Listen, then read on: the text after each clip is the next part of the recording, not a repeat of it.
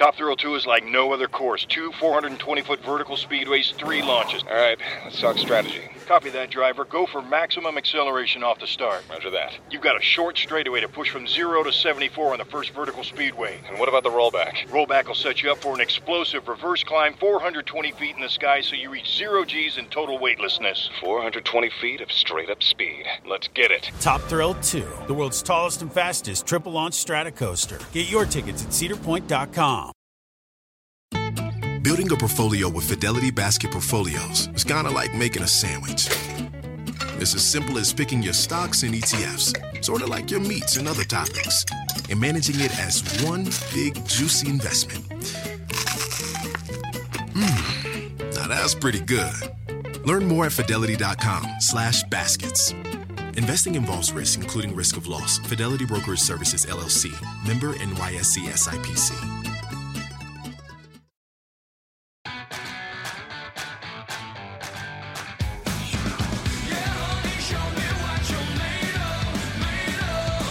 And a big pileup. 5 riders are down. Mass chaos. He needed something like this to kickstart a career rebuild. Austin Forkner wins. Welcome, everyone. Another episode of Title 24 presented by NBC Sports. I'm Ricky Carmichael. Got my co-host, Ryan Villapoto. As always, before we get going, we got to thank our sponsors, United Motorsports, Boxo USA, Quad Lock, and Dunlop. Happy to have you guys as partners and aboard and enjoying the ride with us. RV, an epic race this week in Detroit. Lots to talk about this week on the episode, so I'm looking forward to it. The initial thoughts on the track, as we like to do on Title 24, is have a lot of fan reaction and engagement with them. Howitz 91 says, what gets impacted most by racing short tracks? It was a short track for sure. RV, what do you think is the biggest impact when it's a short track like that? Well, I mean, I think so. Yeah. I mean, what do we have, like a mid 40 second-ish lap time, I believe. Yep.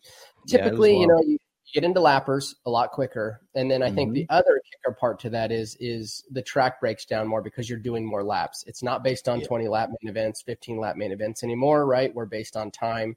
So inside of that time, when you have a 45, 48 second lap time, you're able to do a lot more laps. So instead of it being a 20 lap main event, you might be 25, 26. I didn't actually look at that. I should have looked at that and see where we ended up with lap count.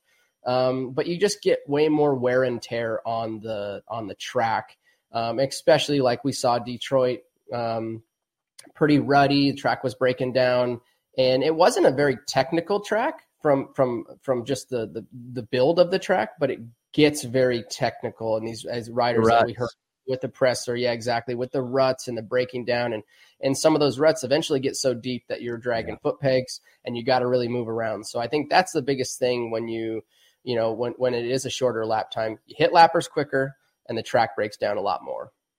Good question, Howitz 91. Appreciate the question. So that's awesome. We're going to switch it up this week on the pod. All you loyal listeners that listen to us every week, as you know, we normally start with the 450 and we break that down, but we're going to reverse it today for today's episode and talk about 250 first. So really excited about that. United Motorsports moment of the night, I think this needs to be noticed, is Austin Forkner. Incredible win. I talked about it, on the broadcast. It doesn't come as a surprise. You can see right here, for those of you just listening, we are watching a replay of Austin. I mean, number one, historically, he's been a great starter his whole career. The guy has always had a lot of speed. It's just making it through the complete season has been really his Achilles heel, and he hasn't been able to do that his whole professional career. So for me, this doesn't come as a surprise. I'm stoked for him. I'm also stoked for Mitch Payton and the whole crew at Monster Energy Pro Circuit Kawasaki team. They've had a rough go the last for a while they have. But your United Motorsports moment of the night this week goes to Austin Forkner in an incredible win. Take it away, RV. Like, there's a lot that has changed in his program. You can talk about it. And is this for a couple things? What do you think about the change? Was it surprising to you? And do you like where he's at? And what are you looking for in Austin Forkner? Well, I mean, I look, the guy's been in, man, I think I heard on the broadcast, and correct me if I'm wrong, but he's been out there for 8 seasons already. Yeah, that's right. That's a long time, and especially in the 250 class, right? But as we saw, he's had some really, really rough years. A lot of it was self-inflicted. A lot of it, a fair amount of it was some bad luck, let's call it. Yep. But yeah, with the big program change, he's working with Rhino. And look, we know Austin has the speed. He's always been one of the fastest guys at the test tracks on the weekends. And I had heard, I think it was the presser that where he was saying, we put the stopwatch away and we were really working on technique. And I do think that has helped him. I think also him getting a little bit older, getting more mature, that has also helped, and look, I think if he can have another 2 good races, I believe that he'll be in this fight for a championship, because I think number one, mentally for him, he's gonna, normally he starts it off with pretty disastrous, mistakes. And if he knocked down a very first win, that's great, but I would like to see a couple more out of him to really kind of solidify where he's at. We had a huge first turn pileup, so maybe it worked into his favor. But look, he got off the line first. He put himself in a great position, and he led wire to wire every single lap. And you could see that he looked comfortable even on that technical ruddy track. And it was good to see, because it's been a long time coming, man. I mean, to be honest, I wrote the guy off a couple of years ago. Really? Yeah.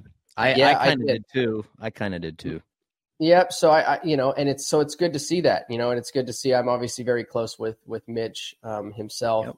And, I'd love to see, Team Pro Circuit's had a very, very rough, I don't know, maybe 5, 6, 8 years. And it's nice to see, Levi on the West and Austin on the East, kind of getting back to those winning ways that Pro Circuit's always had. They've been in a major slump, man. Well, you think about a guy like Austin Forkner too, very similar to Adam Cianciarulo's situation, where they came up through the Kawasaki Team Green program, which, for those of you who don't know, that's Kawasaki's amateur program. Basically since these guys were 6, 7, 8 years old. Okay, and they come up through there. So you think about the dollars that this company has invested in these 2 athletes in particular, and still haven't reached what I would say their full potential for whatever reasons. So that's why, and I think for you too, RV, that's why I'm happy for Mitch. I'm pumped for Kawasaki, because when you spend all this money and you support these riders, you want to see it pay off in the long run. So I'm happy for them. I think the biggest thing for me, I think I talked about it on the post-race SMX Insider post-race show, about what I'm looking for Austin is to see if he can close it out finally.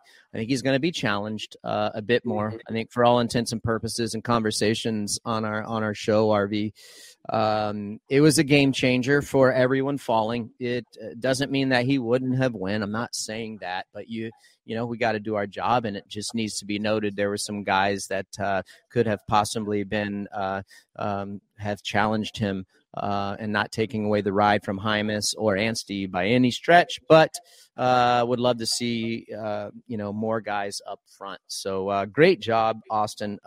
That's our United Motorsports moment of the night. If you haven't, check out UnitedMotorsports.com. Remember, you go there, sign up. The first initial sign-up fee, you go to UnitedMotorsports.com/title24. There's a scan barcode on there. You can scan that. It'll bring you right to the landing page. You get a $15 credit. Then they are picking out one winner each week that signs up, and they will get a $50 credit. That's one winner each week. They'll be doing a lot of other stuff. So great company. So that's it. And just a fantastic a fantastic ride by Austin. You know, one thing that I will say, RV, and I don't know if you saw something that I didn't, I never really saw a moment where I was like, oh man, he's going to go down. Like, he seemed totally in control. He did. He totally did. And that's, I think, a big thing that's different for him. And yeah, let's say it came from his program, came from the switch to Rhino and putting the stopwatch down, right. And really just focusing on his technique and staying in control, because like you said, right. I didn't see one moment of him out there where there was like, ooh, sheesh, this is, that was a close call. It was a very, very solid ride. It wasn't at some blistering pace, Chance kept him honest for quite a while. Half the race. Yeah. So, kept him very honest. So it was a really good ride from Chance, but then, Forkner did break away and he just rode a complete solid race. And, it was good to see that, because in the past, moments were very, normal for him to have especially on a supercross track with that much technical, the ruts being very technical and the track breaking down. It's very easy to have those moments. I know we'll talk about it. We'll get to video with Jett. Like, he had a couple moments. He talked about it in the press conference. So to have Austin come out and ride as solid as he did, it was really good to see. Yep, for sure. I think the biggest hot topic, I think across the board, outside of McAdoo, but it was that first turn crash and the Boxo breakdown this week is the 250 first turn crash. We had a ton of engagement from our listeners and viewers this week, what our thoughts were, and like Monday morning quarterbacks and how could we fix this, and why wasn't the red flag thrown out. But if you haven't yet, check out boxousa.com. Our Boxo breakdown this week is a 250 first turn crash, and we're watching right here in RV. We're going to break it down. We have multiple views. Myself personally, I like this head-on shot, kind of overhead head-on shot. Really shows what happened step by step. And, I'm going to let you break it down from the top. And our producer Aaron's going to have to do some fancy footwork here. But, man, that's a shot of Evan Ferry just getting absolutely pummeled on the side.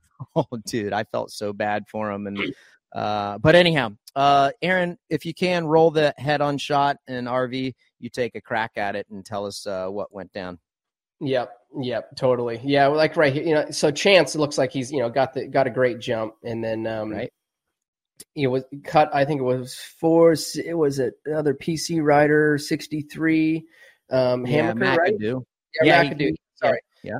And man, so that was the first kind of incident, right, where Chance got the jump, did exactly what he was supposed to do, cut over on those guys. So no harm, no foul, right here. Like, Chance, you're cool with that? You're cool with that? I'm move? cool with that, because as you see right there, we have it stopped right now for the listeners that are actually watching or going to watch this. You got Chance cutting off. You got Hammaker there moving over. But right before that, we had that looks like it's a Yamaha next to him in the FXR gear there, 89, I think it is. They kind of had come together too, right? So right there, you can see Hammaker's way out of balance. He's out now. McAdoo, sorry guys, way off balance. And then you have he saves it. He saves it. So now move over to the inside, and you have Tom Viel and you have Hammaker coming together, and that right there is what caused the entire pileup. You can see the motorcycle laid over, kicks Vial's bike, his rear of the bike out, and then it was just a full domino effect into that first turn. And I know we had a lot of Cody Schock was 69 there, so I know we had a lot of listeners, a lot of fans commenting, how come they didn't red flag this race? And we kind of discussed this prior.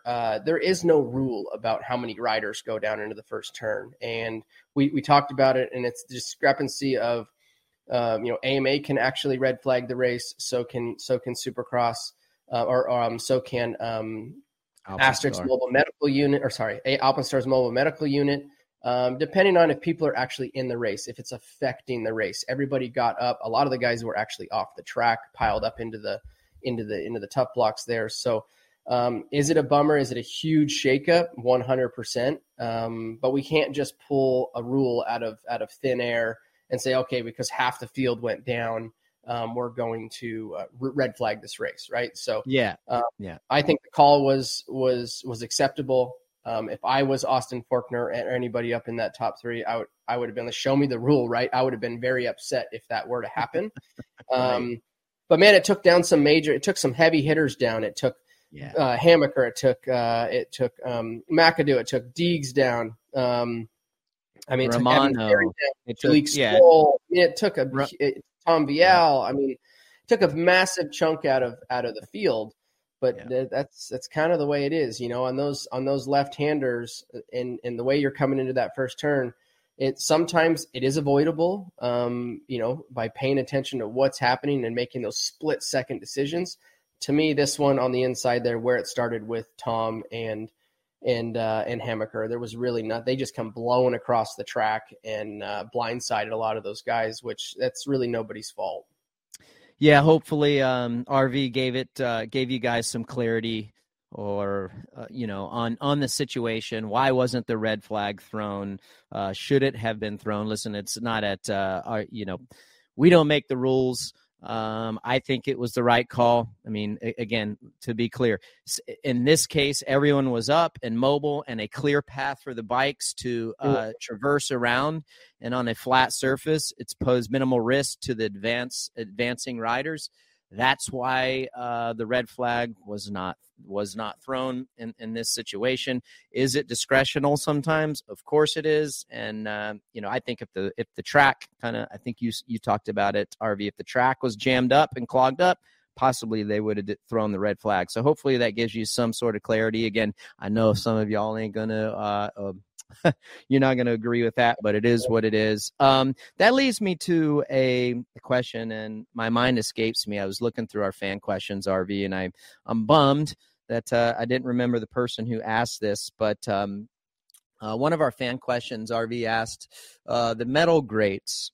Do you think that the metal grates and it making it a bit even for everyone else coming out of the gate? Do you think that's why so many guys are stacked up on each other and there's not enough difference in between riders, or not? Look, I'll have Aaron run that replay one more time. Look how yes, that's one, but there's a lot of guys dropping back. You got Hammaker already fallen back. Deegan was back. Deegan screwed up. Back. Look right there. If we stop it right there, look at the field. That isn't 22 riders coming into the gate into the first turn all at the same time, right? You have some guys on the very inside, way far back.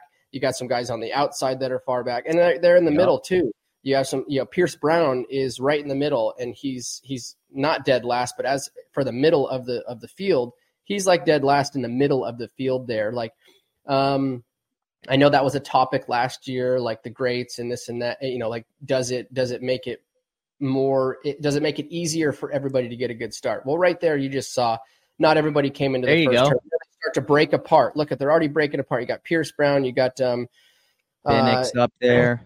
Yeah, and these guys are already starting to get their, pull away or drop back, letting off because of, hey, I don't have the wheel. These guys all have the wheel on me, so I have to break away. I have to give way for the riders that do have control. And even another shot there, they're really starting to fall back because they have to give way for the rider that has the grip in front of them or the front tire in front of them.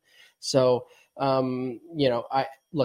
consistency is key, meaning if outdoors has greats and Supercross has greats, that's great. I don't like to see dirt on outdoors and great in Supercross. If we're running greats, we run greats everywhere.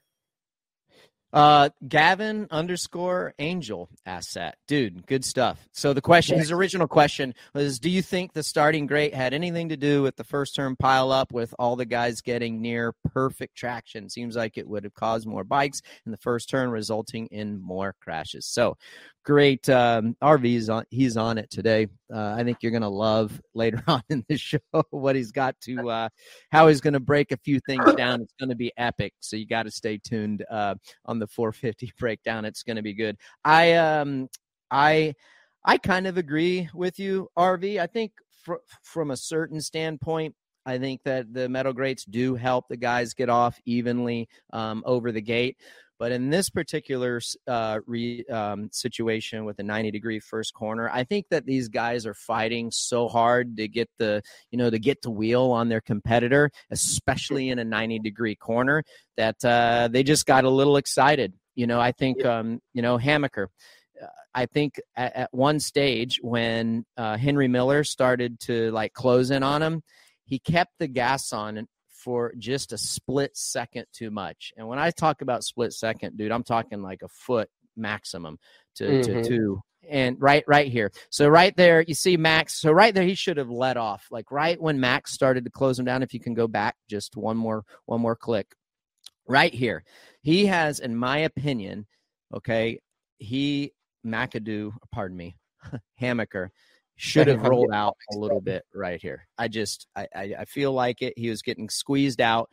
He holds on to it. I appreciate him wanting to do the best that he can, but then he collides with Miller, and then looks like his handlebar maybe hit the seat or maybe jersey of Vial, and then the rest is history.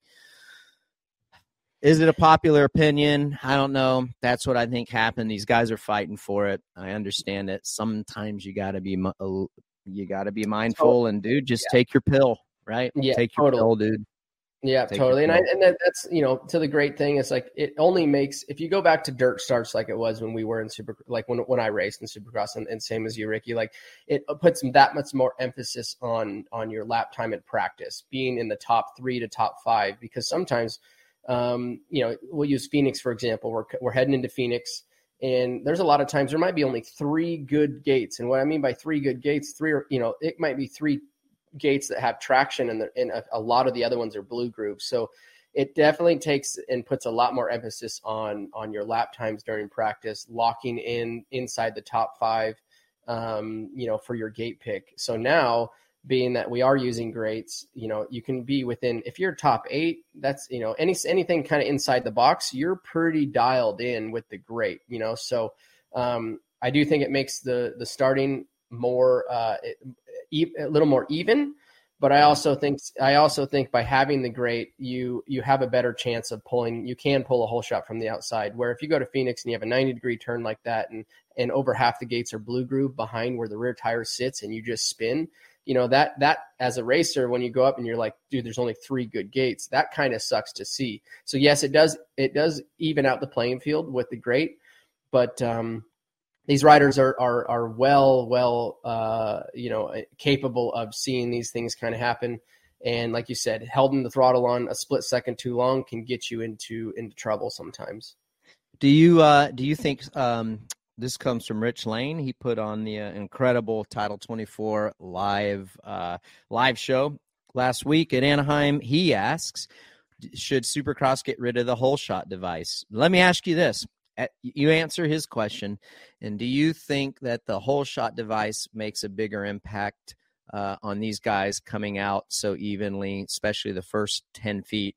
Do you think that makes more of a difference than the grates do? The whole shot device. 100%. I mean, with the horsepower these bikes have today, if you do not have a starting device on your motorcycle, and look, if you took all 22 motorcycles, then you're all on an even playing field. But with the horsepower these motorcycles have and the torque they have, it's very, very hard to get off the line without a starting device. To be honest, you don't think they should get rid of it? I mean, do I think they should get rid of it? I can't answer should they or should they not. It would definitely literally change the dynamics so much if you got rid of the starting device. It would definitely the starting technique. It would be fun to see which rider and which teams could react to the different technique that it would take to get off the metal grate. Oh yeah, fans, anybody that wants to know, just type it into the old tube, into YouTube, and go back and look at some early 90s races before they started. I mean, the bikes come, instead of launching off the gate straight, they go up and they pop a wheelie and then they set it back down. And definitely they're going a lot slower into the first turn. than we do today. But also too, without a starting device, I think you see your first turn crashes, or your crashes maybe would be a lot closer out of the gate, because as soon as you pop a wheelie off a grate or even the dirt, like, you're going to go sideways a lot of the time. A lot of us aren't very tall. There's only one Benny Bloss out there that's pushing the height that he's pushing. Like, a lot of us have short legs and we're not very tall. So when you get off kilter right out of the gate, you're going to be banging bars right out of the gate. With no starting device. I mean, anytime you start a motorcycle without a starting device, you tend to go sideways pretty much every time. I mean, I do, because I'm just so short, and I know you will too, Ricky. Like, it's very hard to keep that motorcycle going straight without a starting device. Yep. That's the Boxo breakdown for the week. That was a lot. Hopefully you guys enjoy what we had to say. I love chopping it up on that stuff. I don't like 90-degree first corners myself personally. They narrow up so much, and then, like, if one little thing goes wrong, the margin of error is just so high compared to a nice 180 sweeping corner. So because obviously you come in there so fast, right? It's a little dog leg essentially from our standpoint, from the racer standpoint. You're standing on the gate, you're sitting on your motorcycle, and you're looking, and you can really drive that motorcycle into a 90-degree turn, where, like you said, a 180, you got to come in, you got to check it up, and you got to get that motorcycle turned. Well, right here, you can see them all racing in there. So this turn was definitely a technical turn, like, when it comes to staying out of trouble, because everybody's coming in there, and then at the last second, everybody's fading, and that's without connecting and collecting bars and jerseys and things like that. So definitely a technical first turn. You got to put yourself in a great position, like Austin did. Get up front, make sure you're staying out of all that trouble and all that chaos in the back, and so that you can have a solid race. Yep. Haiden Deegan, dude, looks like he was pretty fired up a couple times. I saw him giving the California howdy, going not right there. It's hard to tell there. Looks like he threw up a deuce sign. Kind of hard to tell. His bike is torched. Yep, there you go. There. Yeah, right, that was I don't know. I think he should have maybe watched the replay first. It wasn't Vial's fault. I had heard that he was flicking off Vial.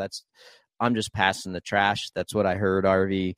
I could understand his frustration. So G_wine asks, is Danger Boy still in the title fight with such a short series? He only got 6 points. What do you think? I mean, it's definitely tough. With a short series like this, it puts him under the microscope for sure. There you go. So points. Yeah, we have the points right here. Let's see. He's not in the top 10. Not even in the top 10. So Chance Hymas with a 10th is 13 down. So have to see if we can pull up outside the top 10. Oh, so at 19 down is what Aaron is saying. He's 19 points down. That's a mountain to climb. That is with a short series like this. Obviously, we can see he's running a Mobius wrist brace on, I think, his right hand. I thought it was his right. Left, wasn't it? Yeah, maybe left. Regardless, one of his wrists, obviously, we know coming in with an injury. Left hand. He's wearing the brace on. It sounds like he didn't have a ton of riding coming into the season because of that injury. So now to be 19 points down, it's going to be a tough battle for him. He's going to have to do a lot of winning and be very consistent, right? So, and then have some favors given to him, having some mistakes by these other riders. He did stay out on the track, but as you can see, we're watching the replay of him. His right throttle hand bar was bent down tremendously. Yeah. The average person probably wouldn't have stayed out there, but because Haiden is a championship guy, he knows he's a championship guy. He thinks he's going to win this championship too. Every point counts, right? So, we're sitting here talking about it after the first round, RV, and I'm surprised that he salvaged 6 points straight up. Because once we saw it, we didn't really watch him much on the broadcast, so I I only saw what all the viewers saw, and I didn't even know that he salvaged 6 points until right now. So we might be looking back come Salt Lake City time and be like, dang, that was it's a good thing that he got that. So now to RV's point, he's pretty much in a much situation. He's going to have some luck for sure. And yeah, I'm just repeating what RV said. He's going to have some luck. He's going to have to win, and we're just going to have to watch it play out. That's the cool thing about it. So he's going to have to perform, and we'll see what happens. Charlton 74 asked, do you think this couple of week break is good for Deegan's wrist and also his mentality? I myself personally, I think his mentality is fine. Certainly better if the wrist is really bothering him. It's hard to tell. I knew he took some time off. His dad Brian talked to Will Christian before the race, and he wasn't able to ride for 3 to 4 weeks because of the bad wrist. The team gave him the option because it was a consideration that he might not race this race, take it off, and then come to Arlington is their next race in 2 weeks' time. 3 weeks' time, maybe. No, 2 weeks' time. 3 weeks. That's right, because we got, Glendale a week off, then Arlington. Yep. So 3 Saturdays. I think I don't think his mentality's messed up. Myself personally. No. I don't think so either with the mentality side. I think he's very, very mentally strong. I think that having a weekend off to kind of regroup, obviously all these guys after their first debut, right, at Detroit being their first series race, they're going to probably go back, make some changes to the motorcycle, improve it on some of the stuff that they needed to improve on after racing those conditions. I'm sure there's some things that they want to improve on. But to the wrist too, I think having a little more time for him, if he's now, Monday through Friday riding his motorcycle and call it 4 weeks ago, he was off the motorcycle. I think that can be better for him. That can work into his favor, but he's going to have to make some stuff happen because 19 points down with 7 races left is going to be an uphill battle. At Delta, we know Mike in 8C prefers reality TV to reality. So we provide more than 1,000 hours of in-flight entertainment. On the next flight, 8C is Mandy, a foodie. So we offer all types of food options. Because at Delta, everyone flies their own way. Delta, keep climbing. I love my cat Tiger. And as my best friend, we speak our own language. What's that? You love your litter? He does, because I use Fresh Step Outstretch Litter. It absorbs 50% more waste and odor and requires less changing compared to Fresh Step Multicat. Less changing means more time playing. Right, Tiger? That's a yes. Find Fresh Step Outstretch Cat Litter in the pet aisle. Fresh Step is a registered trademark of the Clorox Pet Products Company. Certain trademarks used under license from the Procter & Gamble Company or its affiliates. Walmart Plus members save on meeting up with friends.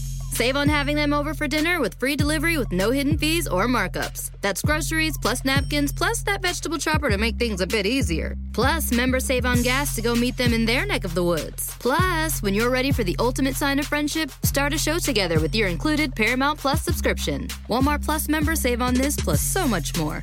Start a 30-day free trial at walmartplus.com. Paramount Plus Essential Plan only. Separate registration required. See Walmart Plus terms and conditions. That's it for Deegan. Thanks for the questions on Deegs.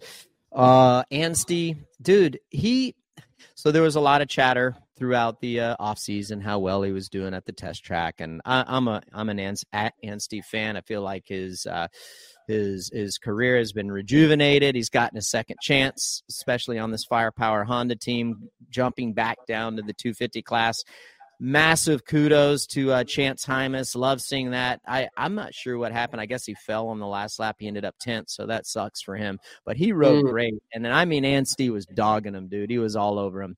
And he did really well, withstood the pressure, and just really looked like he focused on hitting his marks. And when Anstie was going to pass him, he was going to pass him. Great job, Chance. Can't wait to see you in Arlington.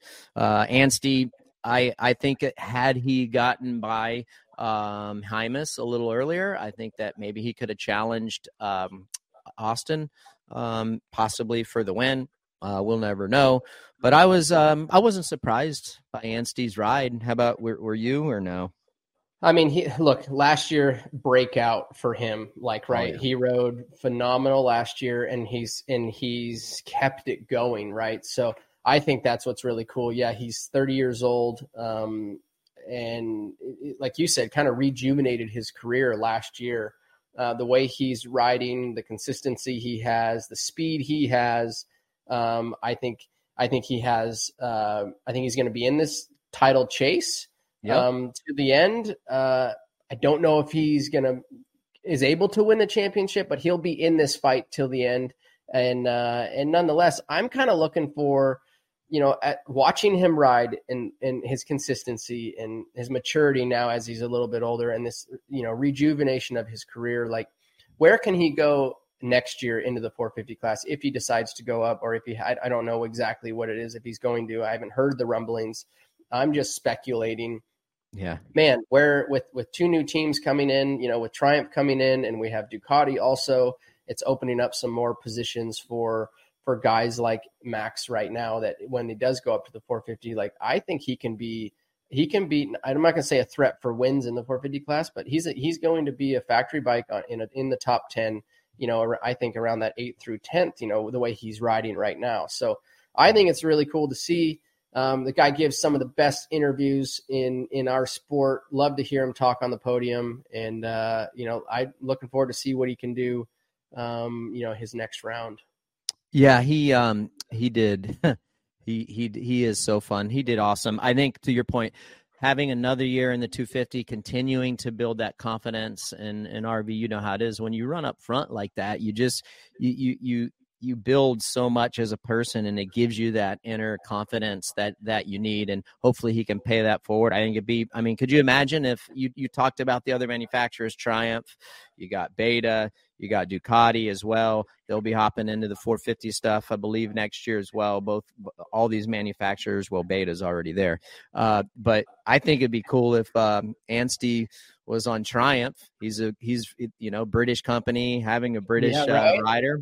That'd be kind of cool.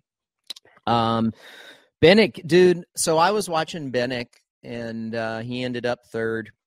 Fantastic rookie debut for that guy. He rode superb all night. And what I was blown away with, RV, is like watching him, like in practice, he never really had any scary moments. He was just kind of like putting in his laps, honestly, not overriding. And he was well deserved of this finish. It was I wouldn't say it was surprising, but I loved his demeanor and how he looked like he had been racing Supercross for many, many years, dude. Exactly. Yeah. I go back to Futures last year in New York. I believe he was on the podium in that. He might have won it, but he looked okay. I wasn't like, wow, this kid coming out of amateur on Star's bike is going to be a threat. I didn't see that last year at with the Futures rounds that we did, that I got to see. So, but to your point, coming out here at Detroit, he looked, I don't want to use the word veteran, but he was solid for a rookie on that technical track, on those dirt conditions. He came there and did what he was supposed to do, kept his head down, stayed out of trouble, and landed himself his first race on the podium. Very, very impressive. I think I would say most improved from what I saw from last year to this year out of anybody. Like he on this East Coast anyways, he definitely surprised me when I was watching the broadcast.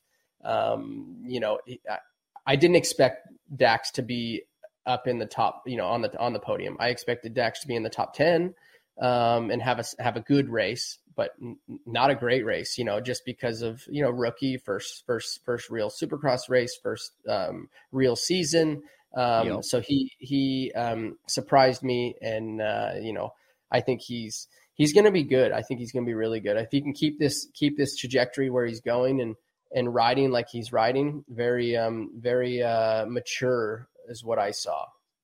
Yep, he did. Yeah, it was unbelievable how well he did and the composure that he had and just how he was just so focused on himself, I felt like. So I expect he's going to continue to get that, build confidence each and every week as he's in these situations. It's going to be a lot of fun to watch these young rookies progress. Some other notables: Jalik Swole, 6th place. Cody Schott, great job as well. Fourth. And there was a Jalik Swole, dude. He had to work for it. He got punted off the track by Pierce Brown in the heat race. Not sure what that was all about, but yeah, Brown. I mean, he went up the track, crossed the across the ruts. Yeah. I mean, I'm not sure what happened. I had asked the team guys at Triumph, like, were they beefing before this? And they're like, no, it just kind of came out of nowhere. So that was interesting to see. So he had to work to get transfer from the heat to the main event. He did that, and then he went down in that first turn and kind of fought up through there. Got a few gifts here and there, but at the end of the day, I think it was a solid run for him, a solid performance for the team. Hated to see Evan go down in the first corner, but solid debut for these guys. I agree. I was very I was very impressed with just watching, he rode well, right? But he's been in this game for a little while, so it's not something new for him, but it's brand new platform that you guys have, that Triumph has, and the bike looks really good. I think for those conditions, very first race out on this type of stage, it was a very, very good starting point for the team. I'm impressed with the motorcycle. It's a good looking motorcycle too.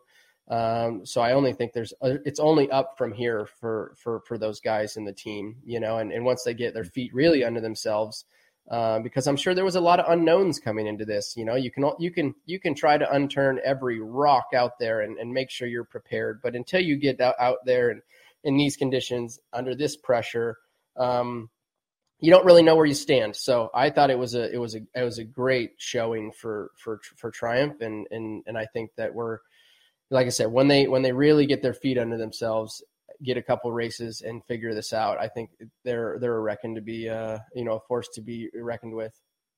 Who for the 250 class, who gets the hanging it all out award for the hardest ride? Cameron McAdoo, baby. You got to put it all on the line. And that's what he did. Hey, Cameron, if you listen to the show, we want to commend you, brother. You have taken it like a champ. Maybe you're looking down there doing an assessment like, we got a problem here, Houston. Yeah. I mean, listen, this is a PG rated show. It is. It's not an X-rated show, so we have to tiptoe lightly of what we show on here, what we're going to talk about on here, and our wording. But I before we never seen this before ever in the history. Like, what do you guys want us to? Yeah, like what do you want us what do you want us to say, guys? Like, I mean, so hey. I want to ask you this, and Mark Ogden 88 asks, if what happened to McAdoo happens to you, are you pulling over? No, you can't. And you can. No, you can't. You cannot pull over. Obviously, everything was intact. There was, other than his pants, everything was intact and everything was okay. But Cameron considers himself a championship threat, and we know he's capable of winning races. He's done it before. He's got to keep himself out of trouble, which obviously that didn't happen for a lot of guys in that first turn. So no, you have to salvage every point you can. So like I said, everything was intact with him on his body other than his pants. So yeah, you got to stay out there. I mean, yeah, dude, you got to, especially champion, to your point, RV, like what RV's saying, he considers himself as a championship guy. He is. You look at the speed, he's there. So unfortunately, you just gotta bite the bullet and go out there and It's going to be what it's going to be. Take it like a champ. In my mind, he's the people's champ, dude. Like, he's taking it well. We've seen memes about him. And, you just got to own it. Like, that's what he's been doing. And I hate that for him, right? But I always feel like there's always some hot topic about him. I always go back to that crash at Atlanta Motor Speedway that he had. But, look at Adams. Look at AC. Ken Roxon chiming in. Yeah, owning it proudly, Kenny says. Yeah, no, hey man, this will go down in history. It'll be talked about. I wonder if the poor guy had a little chafing. Yeah, you just wonder. Hopefully there was no damage. Most importantly, dude, yeah, we better get off of this subject before we have to go to the principal's office with our producers. So sorry, guys, I hope that for you, Cam. Respect the heck out of you for continuing to go on. It just shows your determination and the type of competitor that you are. I hate that it happened to anyone, especially yourself. Dude, that's a lot. We just talked for about 43 minutes, bro, on the 250 class. Yeah. So you guys that's listening to the show, or you guys that are watching the show, like everybody in the industry, I'm sure that we were going back and forth of every single slang or sentence that you could use, of like throwing it out there, or that was a bleep ride or performance. We were doing it, having a blast. So definitely a talking point. Yeah. It was hilarious. Moving on. Detroit 450 recap. Jett Lawrence back on top of the box. Certainly a few scary moments. Remember, y'all, when I was telling you, hey, RV had some great insight and what he was going to talk about on a couple of the scary moments. A gnarly scary moment for Jett. Aaron, go ahead and roll this. So Jett says he hits neutral here. Take it away, champ. What do you think? Yeah, yes. Jett said he hit neutral. You calling the man a liar? I'm calling maybe a little BS. I don't know. I don't see the neutral hit, and this is why and maybe he did. I wasn't on the motorcycle, but I'm going to call it how I see it. Look, he comes in his right-hander. He dabs his foot right here for the folks watching, and then he dabs it right here on the takeoff. And when you dab your foot on a takeoff, if anybody's done it, it's something that your body's not expecting. And then when you do that, it definitely wants to throw the rotation of the motorcycle forward. And why I don't think he hit neutral is when he did land up on top the tabletop, he was able to kind of squirt off with the front wheel up and, kind of recover. But yeah, very, very scary moment there. Those can end in tears pretty easily because he could have dabbed that foot and almost went into a knack. It could have flipped his foot off and over the seat. The rotation of the motorcycle, like I said, was floating forward, and he also came up a little bit short, because the motorcycle's front wheel was down instead of it being up and kind of landing up on top of on the tabletop like it should. Dabs the foot again right here. We're watching it again. Dabs it in the turn right there, and then he dabs it right there on the takeoff. I think that's what caused him to get into that rotation. It looks to me like he's going too fast. And anytime anybody that has hit neutral on any jump, it's an immediate stop. Like you're going over the bars when you hit the forward rotation, right? Yeah, the forward. To me, it looks like everything is still moving forward. The cause of the problem was him hitting his foot on top of the jump. That's the one we have. I know he talked in the presser that he had two major moments. This is the one that I thought was pretty gnarly.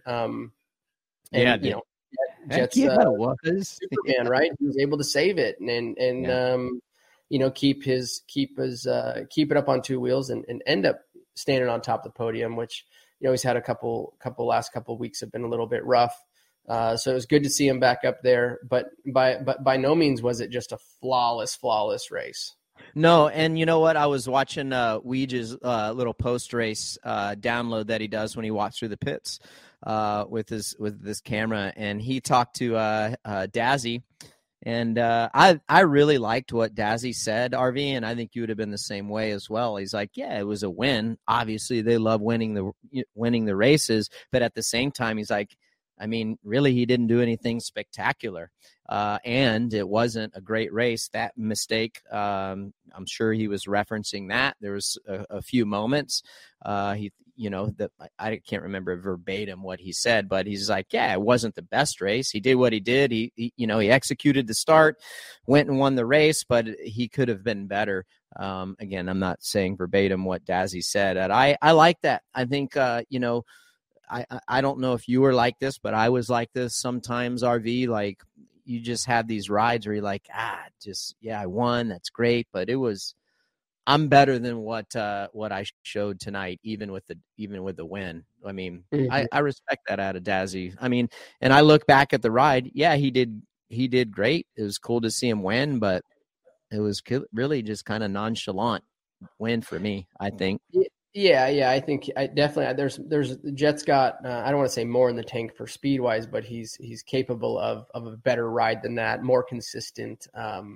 Less mistakes. We've seen his perfect rides in the past, and I wouldn't say that was a perfect ride. I think that was a good ride, but nonetheless, you stand on top of the box, you get those points, and that's really what it's all about, right? It doesn't matter how you win it, by how much, how pretty it was. You stand on top of the box, you get those added 3 points compared to from second place to first, right? Those are the things you need. That's the critical mass that you have to have. You got it, ending up on the podium there, and now he's 1 point out of the lead.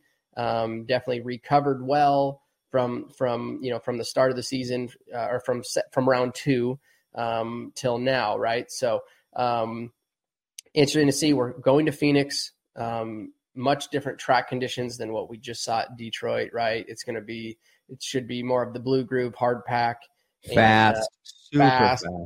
Yep, faster track. So it's gonna be interesting to see. I'm looking forward to it. I think Jett's riding really well right now. So these guys are gonna have to keep him honest. They're gonna have to keep him honest every single weekend, and not give him an inch, because if you give him an inch, he's gonna take a mile. Yeah. Got to thank a new partner this year, tagging along, Title 24, Dunlop Tires. We appreciate you guys. Best tire in the business. I saw that one of the riders in the premier class, Dylan Ferrandis, switched and was using Dunlops this week. So feeling like he is gaining an advantage there. I don't know that his result spoke for that, but he has decided to go with the leader in tires in this series, and that's Dunlop. So for our Dunlop due diligence section of the podcast, we're going to break down some riders: Chase Sexton, Cooper Webb, Eli Tomac. Dude, I wanted to give Eli the benefit of the doubt. What in the world do you think happened there? Like, just straight up arm pump or what? I don't even want to call him or text him and ask him, be like, dude, because I don't want to be disrespectful, Yeah, definitely a rough. I mean, puts himself in a good position off the line, right? Drops back in behind Chase right here. We're watching the replay. He dropped into third, and now we're seeing Kenny go around the outside. Definitely, I'm gonna pull this stuff out of the air, right? Because I haven't talked to Eli, and I haven't talked to any one of his personnel on his team, but I have two theories, and okay, one of my two theories are that is he, does he have a little bit of nagging, injury from the Achilles, and then the other big one here, which I don't know if everybody's going to love it, is, has his mentality changed from the old Eli from last year? And the reason why I say that is it's different being at 30 years old, 31, 2 kids. You had all that off season time of the rehab and not even thinking about a motorcycle, just being a dad and a wife and being at home. Right. And sure, you're training and you're doing your things, you're doing your rehab, you're trying to, you're staying fit, you're staying ready for when you are able to swing the leg over the motorcycle again. But that doesn't mean that this hasn't changed, his mentality up in his head of like, do I really want to hang it out this much? That's my two theories. It's going to be interesting to see if he can rebound. But man, that performance from from third back to, I think 12th was his finish. No, he ended up getting 10th. Did he end up I think 10th? he went all the way down to 11th. I think. Okay. Don't hold me that. I do know this much. He got lapped. Yep, he did. And there was a stat that said he hadn't been off the podium since 19, maybe. I thought I heard. I don't know if that's correct, but that's not the Eli we know, right? So, we all have these questions in our head, from the fans to even us ex racers. What has changed, or was it just an off night, right? Those are the three things. Mentality change. Is he dealing with the nagging injury of his leg? Did he maybe hurt it during the week? Was that track tough on his Achilles?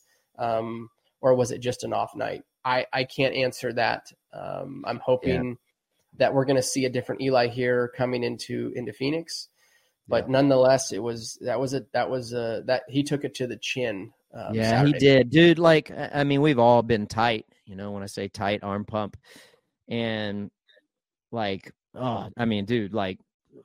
he was second, right? Wasn't he second or third? Then he gets passed. He was second, didn't start straight, basically around through the first rhythm section. Chase went up the inside, and then he solidly had third the first lap. Well, it's been known. Yeah, there he goes. Watching the replay. Actually, Sexton got by him really quick there on the second corner in that 180, so it was third.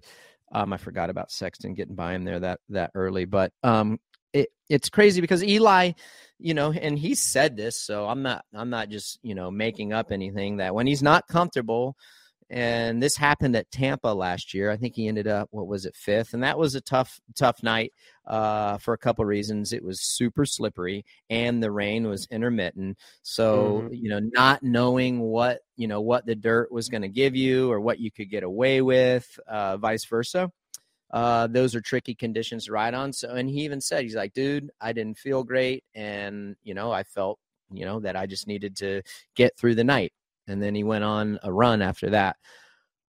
That's kind of like when he started to go backwards, I'm like, he just, he must have arm pump. And those conditions, as you know, RV, are super hard to ride when it's ruddy like that. The rhythm lanes aren't that long, and the jumps aren't flowing well because of the ruts. It's super hard to hold on to your motorcycle, and you feel sketchy.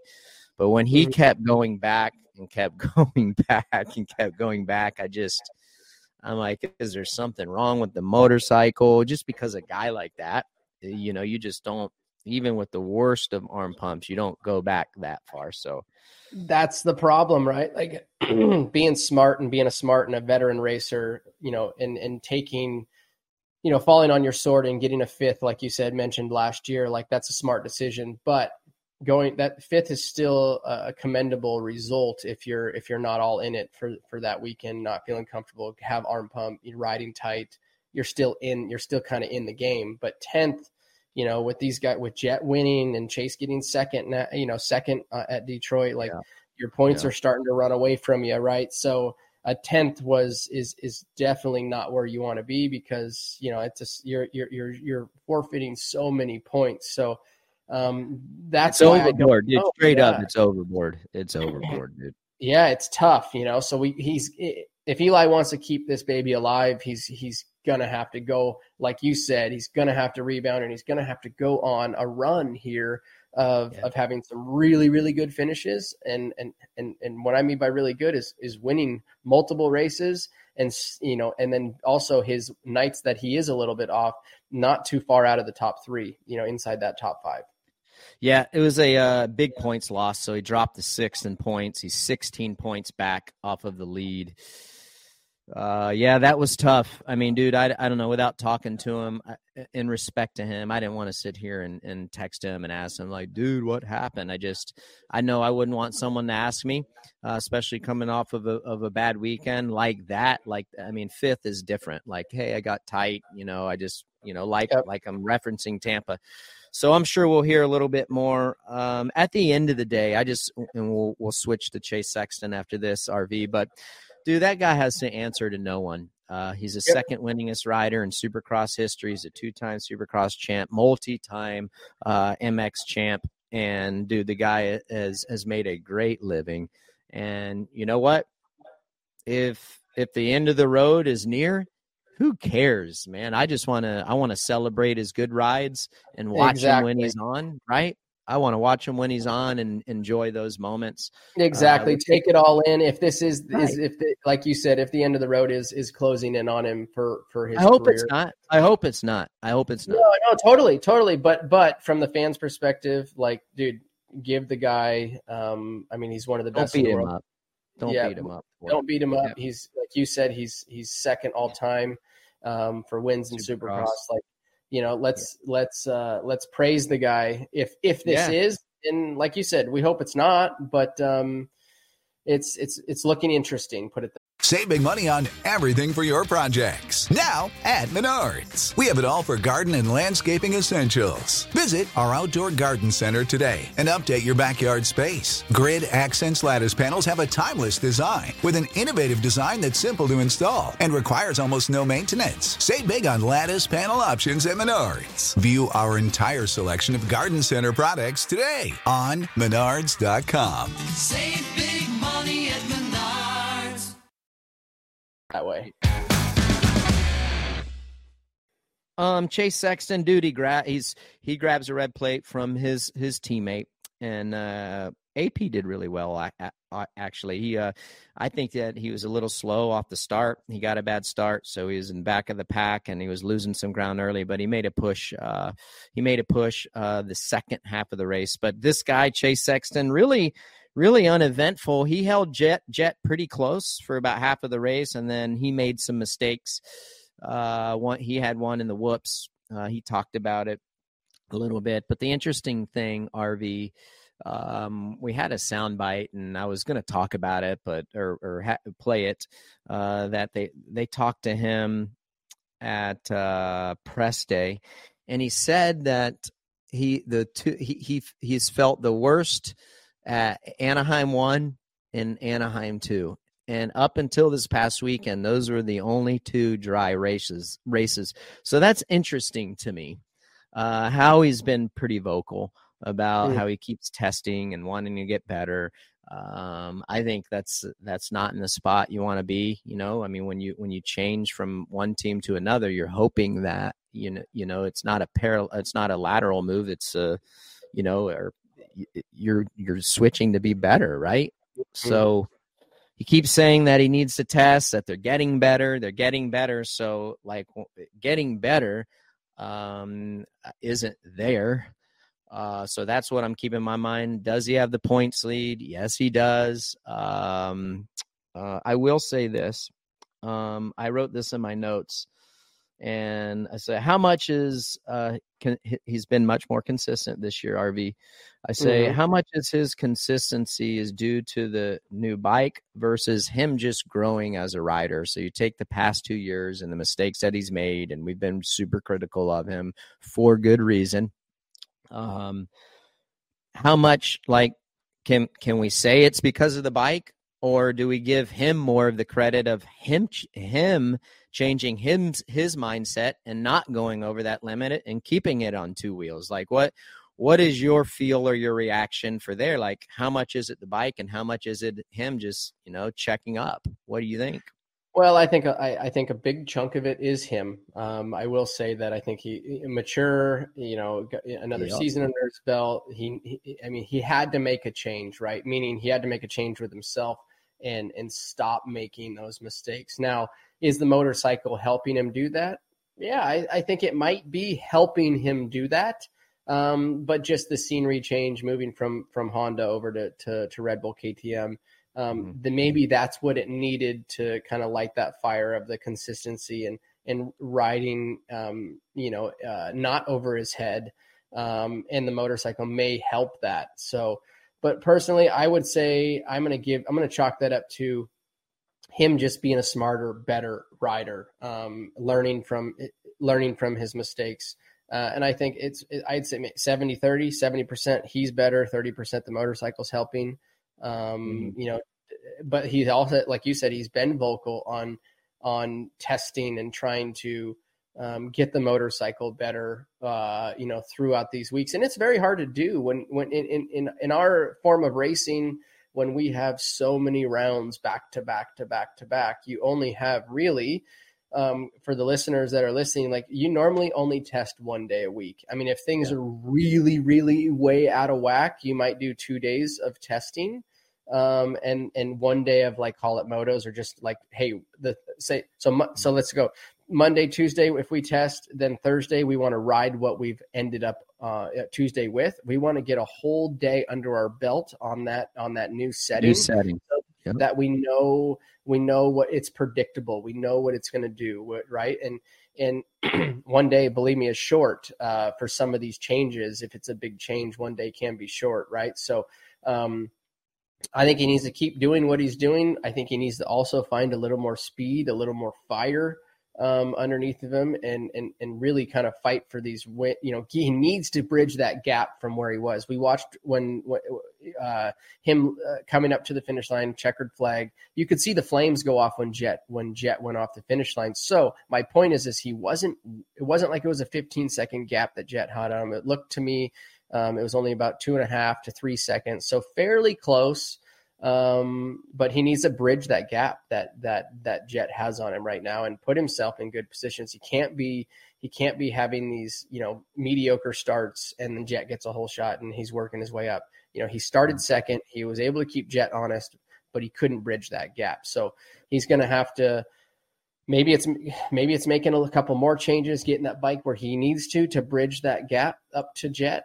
But he ultimately needs to start putting pressure on him, because being that Jett's only 1 point down, very, very, very close racing.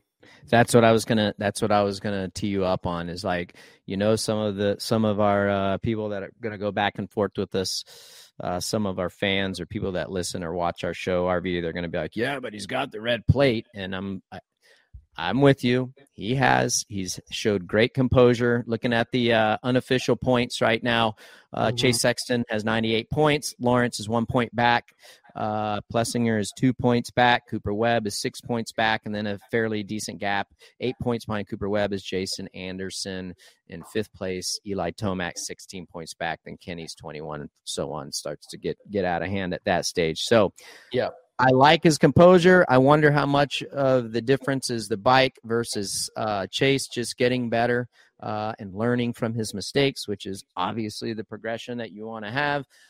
At the end of the day, I think as the series winds up getting closer to the end, and you have to assume that some guys are going to get better along with Chase, I believe, to your point, RV, he's going to have to find a little bit more fire, a little more speed. He did say that on the podium, if you remember, RV said that in those type conditions at Detroit, he felt a lot more comfortable, and he was better in those conditions than he was on the Honda. I don't know how true that is. Maybe it was just a stab towards them, but anyhow, I don't know. Yeah, well, I mean, look, and I'll jump right to that. I personally think that, we're going to talk Coop right now. Yeah. We saw points-wise right there, Coop's only 6 down. You got Jett, you got Chase leading, and then you got Jett in second, and you got AP. Who you got, dude? Where are you at right now with it? Where are you at? Now is Chase and Jett better keep an eye on old Coop, because I think he's building, and we haven't seen the best out of Cooper yet. He looked good this weekend, dude. We know that Coop can be cool as a cucumber when he's out there. When it comes down to when this series gets down to 5 to go, and if we're in this situation right now where these points are this close, Chase is going to have to deal with the pressure of being in that cooker, right? Of being, hey, I'm not in the points lead. I don't have a big points gap. We're fighting for tooth and nail. Mike. If I'm a betting guy, and I'm in Vegas, I'm taking Coop right now to be the guy that's going to be putting pressure on both of those two at the end. I agree. I think that the way he's showing that he's riding, he's able to come through the pack really well. The motorcycle looks like it's working very well underneath of him. And I think that his trajectory right now is going to get better. I think he's going to be he's in this for the long haul. And I think it comes down to, if not the three of them, he's going to be one of the two that's in there for fighting for this championship at the very, very end. Yeah. Kayla J, Webb, or no, that's not Kayla J. I'm guessing there's no way. Well, maybe shit. Webb blamed his bad start on his gate pick, but he was next to Jett, who got the whole shot. I would say, yeah, he was next to Jett, but RV, and you can explain to the people and our viewers, and to answer Kayla's question, just because he was next to Jett doesn't mean that the gate and the conditions after the gate were comparable to what Jett was on, right? No, and back into what her point is, maybe, or to Coop's point, is he blamed it on the gate. Was it that he was on? We'd have to pull up a replay of the start there. Was he on the right side? Was he on the outside of Jett, like just one position on the outside? I always tended to try to put myself on the inside of the best of the good guys, right? I don't like to be on the outside of the good guy, right? Because you're starting against Jett, you're starting against the best guys in the world. If they get the jump on you, you are left out to dry on this outside, especially on a left-hand turn like that. So maybe he's referring to that. He should have went to the inside gate of Jett, and even if Jett gets the jump on him, he can drop in right behind him and follow him through the first turn. He was on the left side of Jett. So, I don't know. Like to your point, it could have been that he had a hole out in front of the gate and rear tire hopped when he came out of the gate, and just it didn't lay the traction to the ground and get him where he needed to be. I don't look at that as an excuse. I look at that like, hey, you're one of the best riders in the world, and you need to know where to put yourself against these guys, and also pick, look for those things out in front of the gate, like especially, out in front there. You can't have something that's blue groove out front. You can't have holes out in front of those, out in front of the gates. You want to make sure that tire, when it leaves that grate, is just hooking up, so, and maybe he didn't have the option. Maybe he was stuck with picking that gate he had. But that's what happened. But that's where he said he's got to eliminate the mistakes in the heat races. So he does have a good pick, and he is exactly right. I think one thing about Coop is he's going to call it like it is. We're watching where he lays it down. That stings, because eventually I think he went from I think he only had the 8th pick because he wasn't the fastest heat race. So instead of being the 7th pick, he would have been the 8th pick, or however it worked out. So and that stings for sure. And I think like Coop's going to be honest. He's going to call a spade.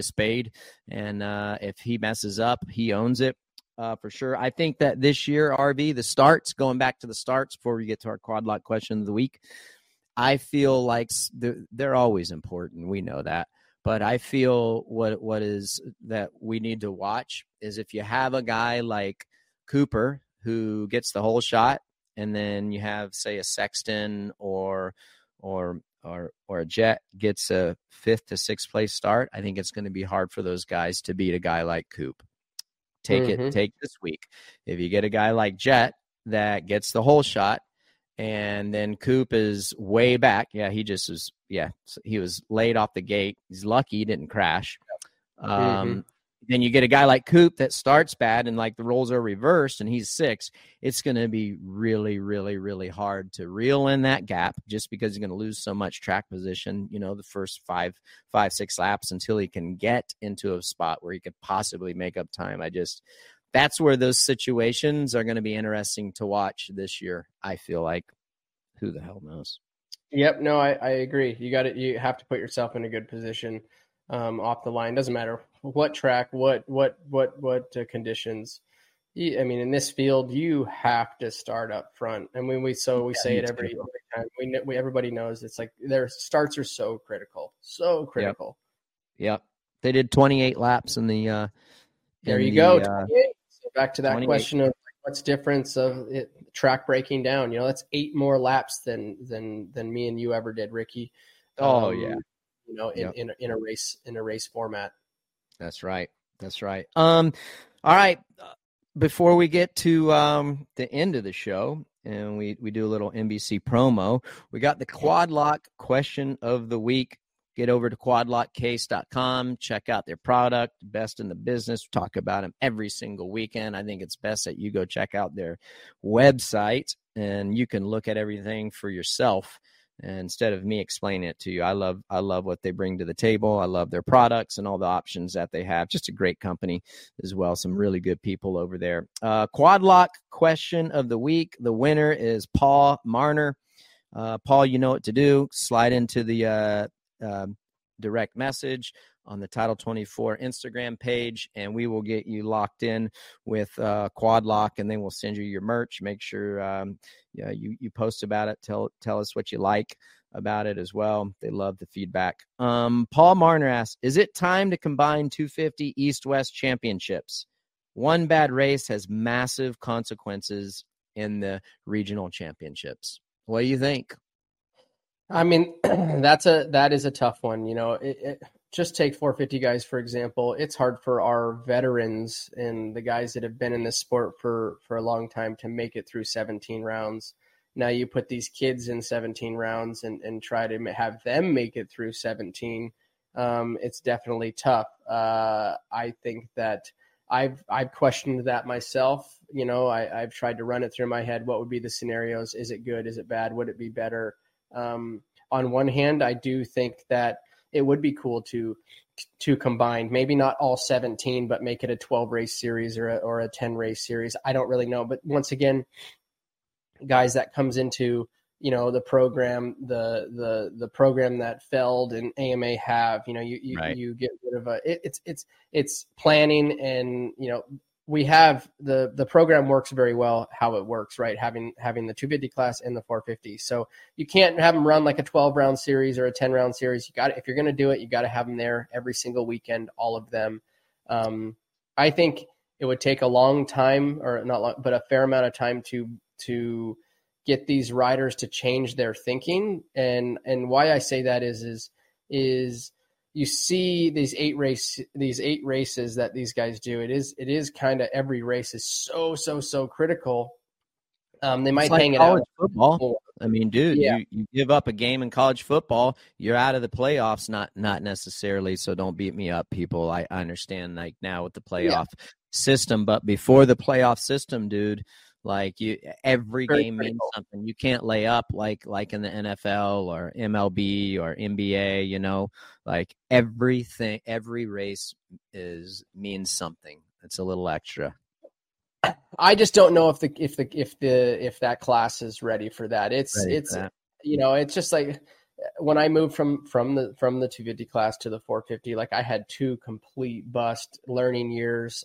Ricky, same thing with you, right? Like, major learning years. And then to put yourself and run 17 rounds like that, it's very tough. Not to say they couldn't do it. Not to say if they said next year, hey, we're running all 17 rounds, and in 3 or 4 years, their mentality changes. The way they think of these races kind of changes, and they're in it for the long haul. But like, if you were to just say, hey, next year we're going 17 rounds, I think you're going to have guys that you're going to have a lot of the members in that field that may not make it through 17 rounds with just nagging injuries, and being able to, you know, sustain that much pressure, that much exertion for 17 rounds in the 250 class. It's a huge difference. It really is. Yep. There you go. I'm with you. I'm kind of like, I'm torn between it. Would it be cool, you know, because like NASCAR in the Xfinity Series is similar. I don't think they have as many races as the Cup Series does. You know, what does that look like from a cost standpoint? You know, I don't know. I'm with you. It's a big jump going from 9 races, to your point, RV, to, you know, going 14 to, and if they did the full series, 17. It's big, and especially the younger guys. I feel like it would be tough on them. You know, if something went wrong, just not a lot of really cause a problem with teams that have 4 riders, right? As 250 teams, because it added cost to your point. Like, I know they race outdoors with 4 riders, but now you're doing 4 riders in Supercross. That would probably really spike the cost of those teams, of the 250 teams that aren't on the same budget as a 450 team. Right.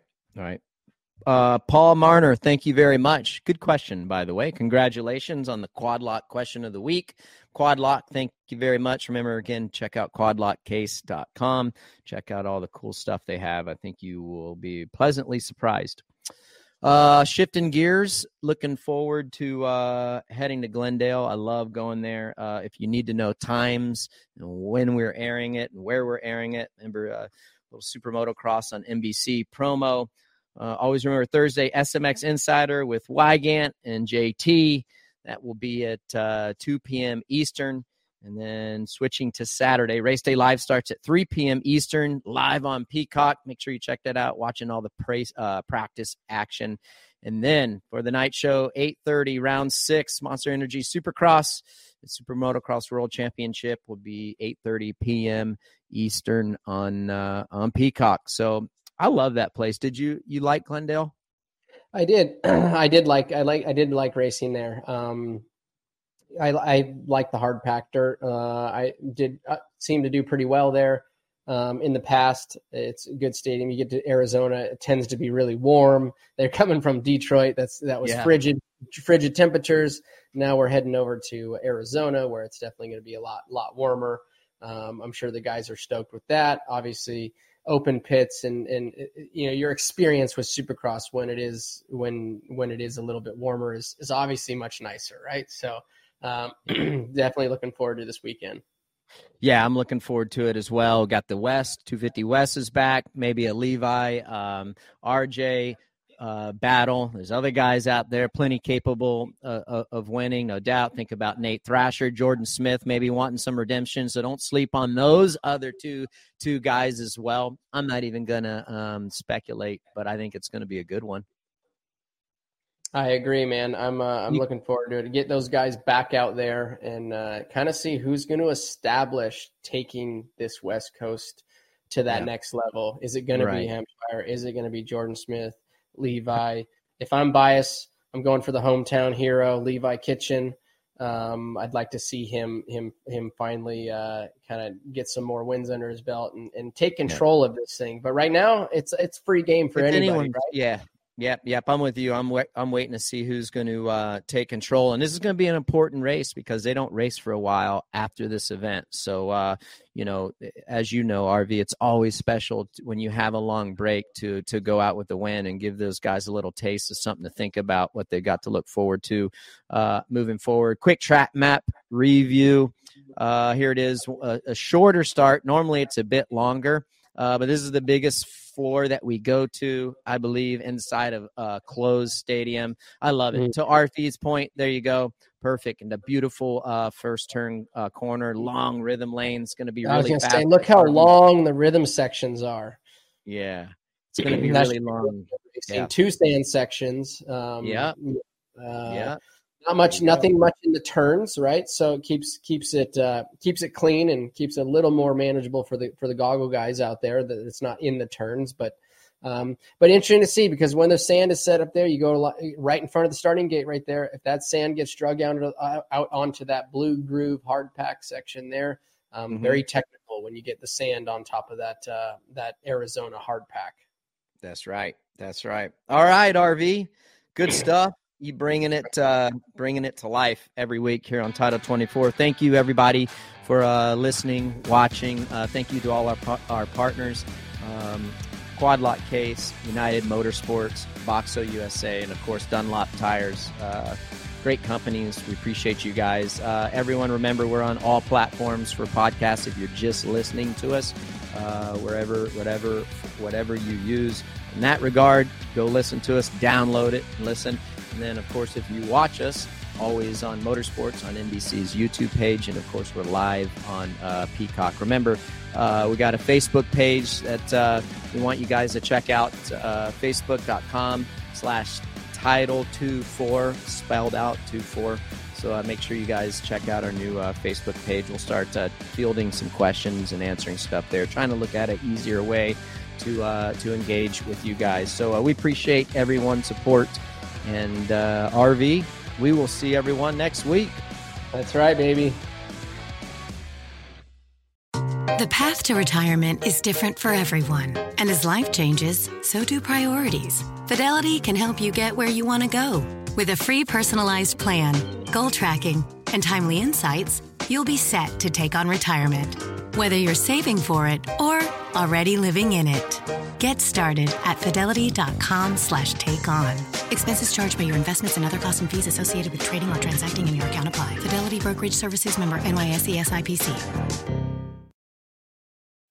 When you need mealtime inspiration, it's worth shopping Kroger, where you'll find over 30,000 mouth-watering choices that excite your inner foodie. And no matter what tasty choice you make, you'll enjoy our everyday low prices, plus extra ways to save, like digital coupons worth over $600 each week. You can also save up to $1 off per gallon at the pump with fuel points. More savings and more inspiring flavors make shopping Kroger worth it every time. Kroger, fresh for everyone. Fuel restrictions apply.